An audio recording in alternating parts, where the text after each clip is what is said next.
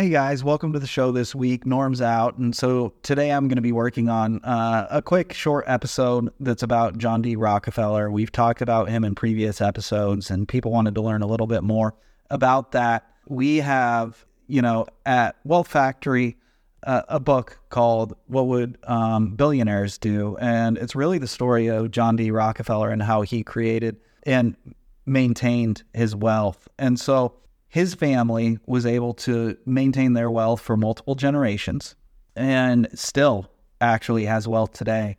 There's a big difference between him and the other robber barons.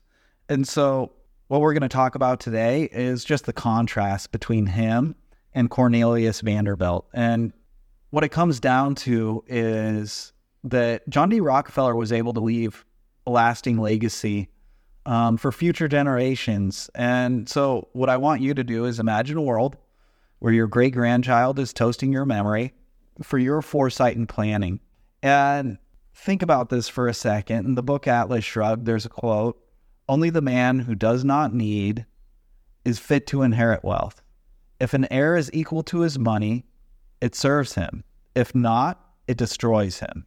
So how is it that this plays out in real life?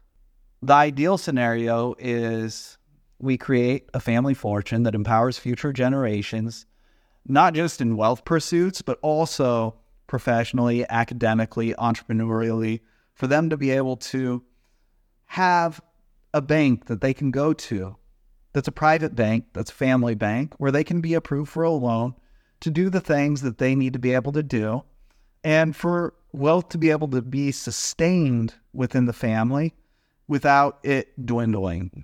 And it can be done without just creating mere spenders.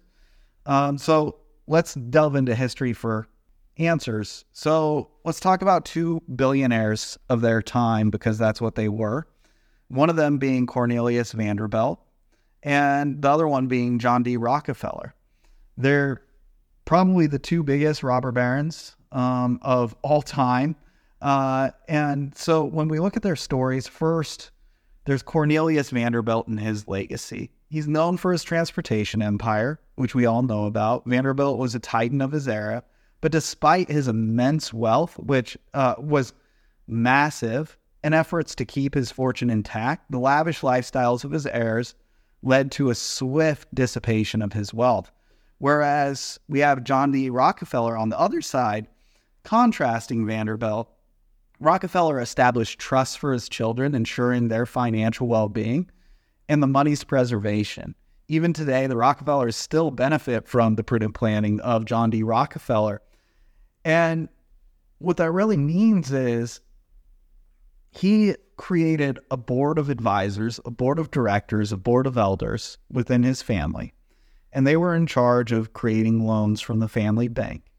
And what they did was they would take out life insurance on family members, and those family members would have a death benefit attached to them. And when they passed away, no matter what, the bank was insured against them. And so the bank was able to make loans to them for things like their education or for starting a business. And if those things turned a profit, then they were able to come back for more money, just like they would be able to do at a bank.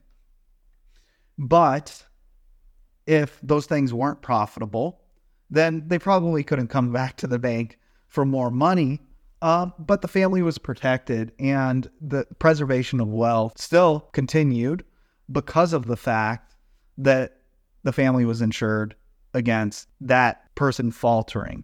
And so the answer in keeping the money together and protecting it really is, it comes down to both a value system and a system that's proven that works.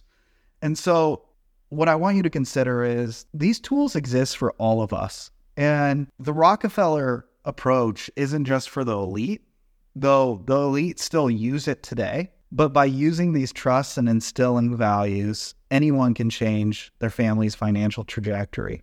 And so with that being said, I want to close this thing out with the same way that we always do, which is let's consider this with simplicity, speed, and structure. Thanks.